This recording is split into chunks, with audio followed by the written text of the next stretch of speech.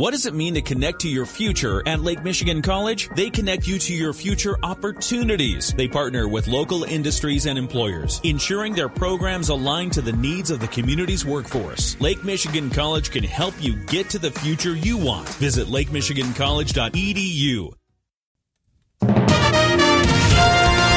WSJM News Now. This is the 5 o'clock news block on News Talk Sports 94.9 WSJM. Brought to you by the Town Crier Wire. In the newsroom, I'm Andrew Green. 2024 is an election year, and in addition to the big federal races, Southwest Michigan will have some legislative contests to decide. Dr. Tiffany Boehm is the lead faculty for political science at Lake Michigan College and tells us she's closely watching the court fight over some legislative districts in the Detroit area.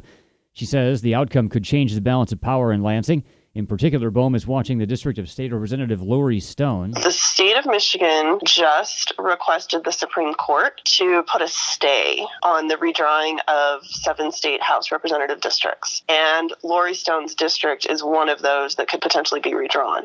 Boehm says that could go either way. So how about locally? She says State Representative Brad Pauquette's 37th district could be interesting in the election. He was part of a tax bill, and so was Joey Andrews. And I think that is going to resonate with local voters. But as far as being overly contentious, I think that both of their districts are probably pretty partisan and will stay that way. Joey Andrews represents the 38th district, which hugs the Lake Michigan shoreline from New Buffalo up to Saugatuck. Boehm says it's too early to say if it's definitely a blue district, but she isn't expecting a major shakeup. Incidentally, Governor Gretchen Whitmer is expected in town this week for the official Andrews re-election announcement, something that Boehm says is a big deal. It shows the Democrats are anxious to hold on to that district in an area that traditionally only went red. Now that Southwest Michigan is getting some rain, plow operators are getting a break. Lance Hazen with Hazen Lawn Care and Snow Plowing in Stevensville tells us the wintry blast we just endured had his crews working 12 to 18 hours per day for about 12 days straight.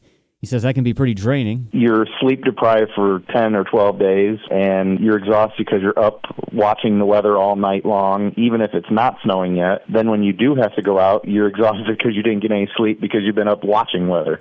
Hazen's company does a lot of commercial properties, and he says some customers can get impatient even when there's a foot of snow to clear. So is he sorry to see the snow subside? I'm welcoming to it. There's some other guys out there that are like, we want more snow, and I'm okay with a little break. I could take the 10-day break. Hazen's company operates a front-end loader with an 18-foot pusher driven by a crew member while he drives a regular plow. He says he ran into a lot of stuck cars in the last week and would help free them. He asks people to have some patience when the snow is really coming down, as a plow can only clear one parking lot at a time. Meanwhile, with the freezing rain now here, everyone is advised to give themselves extra time when they're driving and to leave a lot of space between themselves and the vehicle in front of them. The city of Buchanan is a new member of the Great Lakes and St. Lawrence Cities Initiative. The Great Lakes and St. Lawrence Cities Initiative is an international coalition of more than 240 municipal and regional U.S. and Canadian mayors and local officials working to advance the protection and restoration of the Great Lakes and St. Lawrence River Basin. The City of Buchanan's community development team has been working for several months with a grant from the National Fish and Wildlife Foundation to create an ecological restoration plan for the public access areas at Riverfront Park in Buchanan. It says the grant will study best practices for the river to ensure it thrives. Buchanan Mayor Sean Dennison says the city is thrilled to join the initiative and looks, quote, forward to implementing many of these best practices that will result in a cleaner water for all. Work on the Buchanan and the St. Lawrence Ecological Plan will continue for the next several months with opportunities for the public to comment and provide feedback. Michigan Works is planning a hiring event for next month. Business Solutions Manager Michael Mompremier tells us they'll welcome around 25 employers in multiple fields to be ready to hire applicants who attend. He says Michigan Works has been holding regular events for the past year, and they've produced results. Many employers are still looking to fill some of their openings, and we utilize these events to try and connect the employers with interested and enthusiastic job seekers. And yes, they have proven to be successful. Over the course of our 4 job fairs in 2023, we averaged about 150 job seekers per event. So it's a really great opportunity for employers. The next hiring event on February 29th will feature employers from the region's core industries, which are manufacturing, healthcare, and hospitality. Michigan Works will also have partner agencies on hand to provide support services to job seekers. Employers interested in taking part can email Mompremier, and we have the address at our website. Job seekers should register online. Mon Premier notes that Michigan Works can offer resume help in advance and even loan out good interview clothing. You can find out more at Michigan Works' website. The next St. Joseph Heritage Museum and Cultural Center lecture will be on February 19th, featuring an expert on Abraham Lincoln. The museum's lecture chair, Dennis Szymanski, tells us Dr. Tom George will discuss Lincoln's only visit to Michigan, which was on August 27, 1856, in Kalamazoo. Szymanski says not many people know that Lincoln ever came to Michigan. It's not a known fact, but it surfaced because of a letter that Lincoln wrote back in 1856, and they found it in a Detroit News publication about the letter that Lincoln authored. Lincoln was a senator when he visited Kalamazoo, so what did he talk about? He was stumping for the Republican candidate for the presidency, the very first one that was elected by the Republican committee in Philadelphia of that year. Szymanski says Dr. George will speak about that address, which Lincoln gave in support of John C. Fremont, the governor of California, and also in opposition to slavery. The engagement at the Heritage Museum will be free to attend, as are all of the museum's lectures. It'll start at 7 p.m. on the 19th, and the museum will also be live streaming on Zoom. And Michigan lawmakers will be debating tomorrow whether or not to try to bring back the film industry to the state with tax credits and other incentives. State Representative Jason Hoskins from Southfield is one of the proponents of the legislation. I hear from filmmakers who are born and raised here in Michigan, content creators who want to stay here in the state, but they say it costs too much and it's actually easier to go to either Ohio or Illinois or one of the other states that can do this. And so that unfortunately keeps Michigan out of the game. Hoskins says Michigan is behind other nearby states when it comes to attracting the film industry. They're thinking about bringing back incentives that were previously offered but then scrapped by Republicans. WSJM News Now continues with your Bloomberg Report.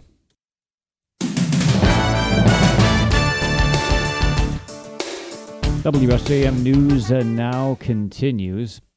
The Biden campaign is releasing a new TV ad that slams former President Donald Trump on abortion rights.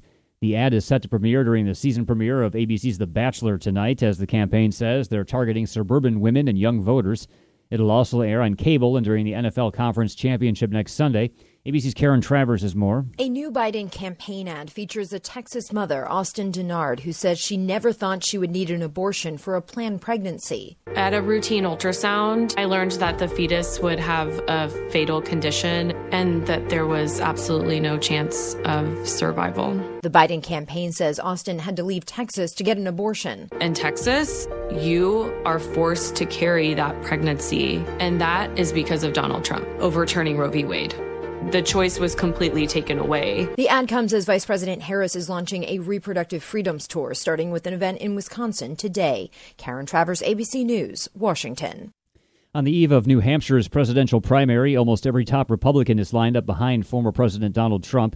Polls in the state suggest he leads former South Carolina Governor Nikki Haley by a lot. Haley is the last major challenger standing in his way, and New Hampshire is uniquely suited to her strengths. But the answer for most conservatives is that they want Trump to have another chance at beating President Joe Biden despite Trump's 2020 election loss and the 91 felony charges he faces in 4 separate indictments. Haley is urging supporters not to give up. The economy is showing signs of recovering with inflation easing along with mortgage rates and gas prices. However, Americans still are not seeing their dollar go as far as they want or remember. ABC's Michelle Franzen talked with New Hampshire voters ahead of tomorrow's primary. It's down to 2 candidates in New Hampshire. Undecided voters and independents could propel or narrow Nikki Haley's chances beyond the Granite State against Donald Trump. At a Haley event, Diane Christine, who voted for President Biden last election, says Social Security is her biggest concern. I'm going to be 65 this year, and, inflation has been just like crazy. Jake, turning 18 this year, came with his parents to see Haley. He'll vote in his first general election this fall. He's also concerned about his future. I think I'm just open to seeing new ideas. Michelle Franzen, ABC News, Manchester, New Hampshire. The New Hampshire Attorney General's office says it's investigating reports of an apparent robocall that used artificial intelligence to mimic President Joe Biden's voice and discourage voters in the state from taking part in tomorrow's primary. Attorney General John Formella said today the recorded message that was sent out Sunday appears to be an illegal attempt to disrupt and suppress voting. He says voters should disregard its contents. The apparent attempt at voter suppression using generative AI is one example of what experts warn will make 2024 a year of unprecedented election disinformation around the world. Israel is intensifying the war against Hamas in the southern part of the Gaza Strip while continuing to draw down its forces in the north. Israeli leaders continue to say the fighting will continue through this entire year. The Biden administration is still standing with Israel, but it's working behind the scenes to end the war as soon as possible as civilian casualties rise each day.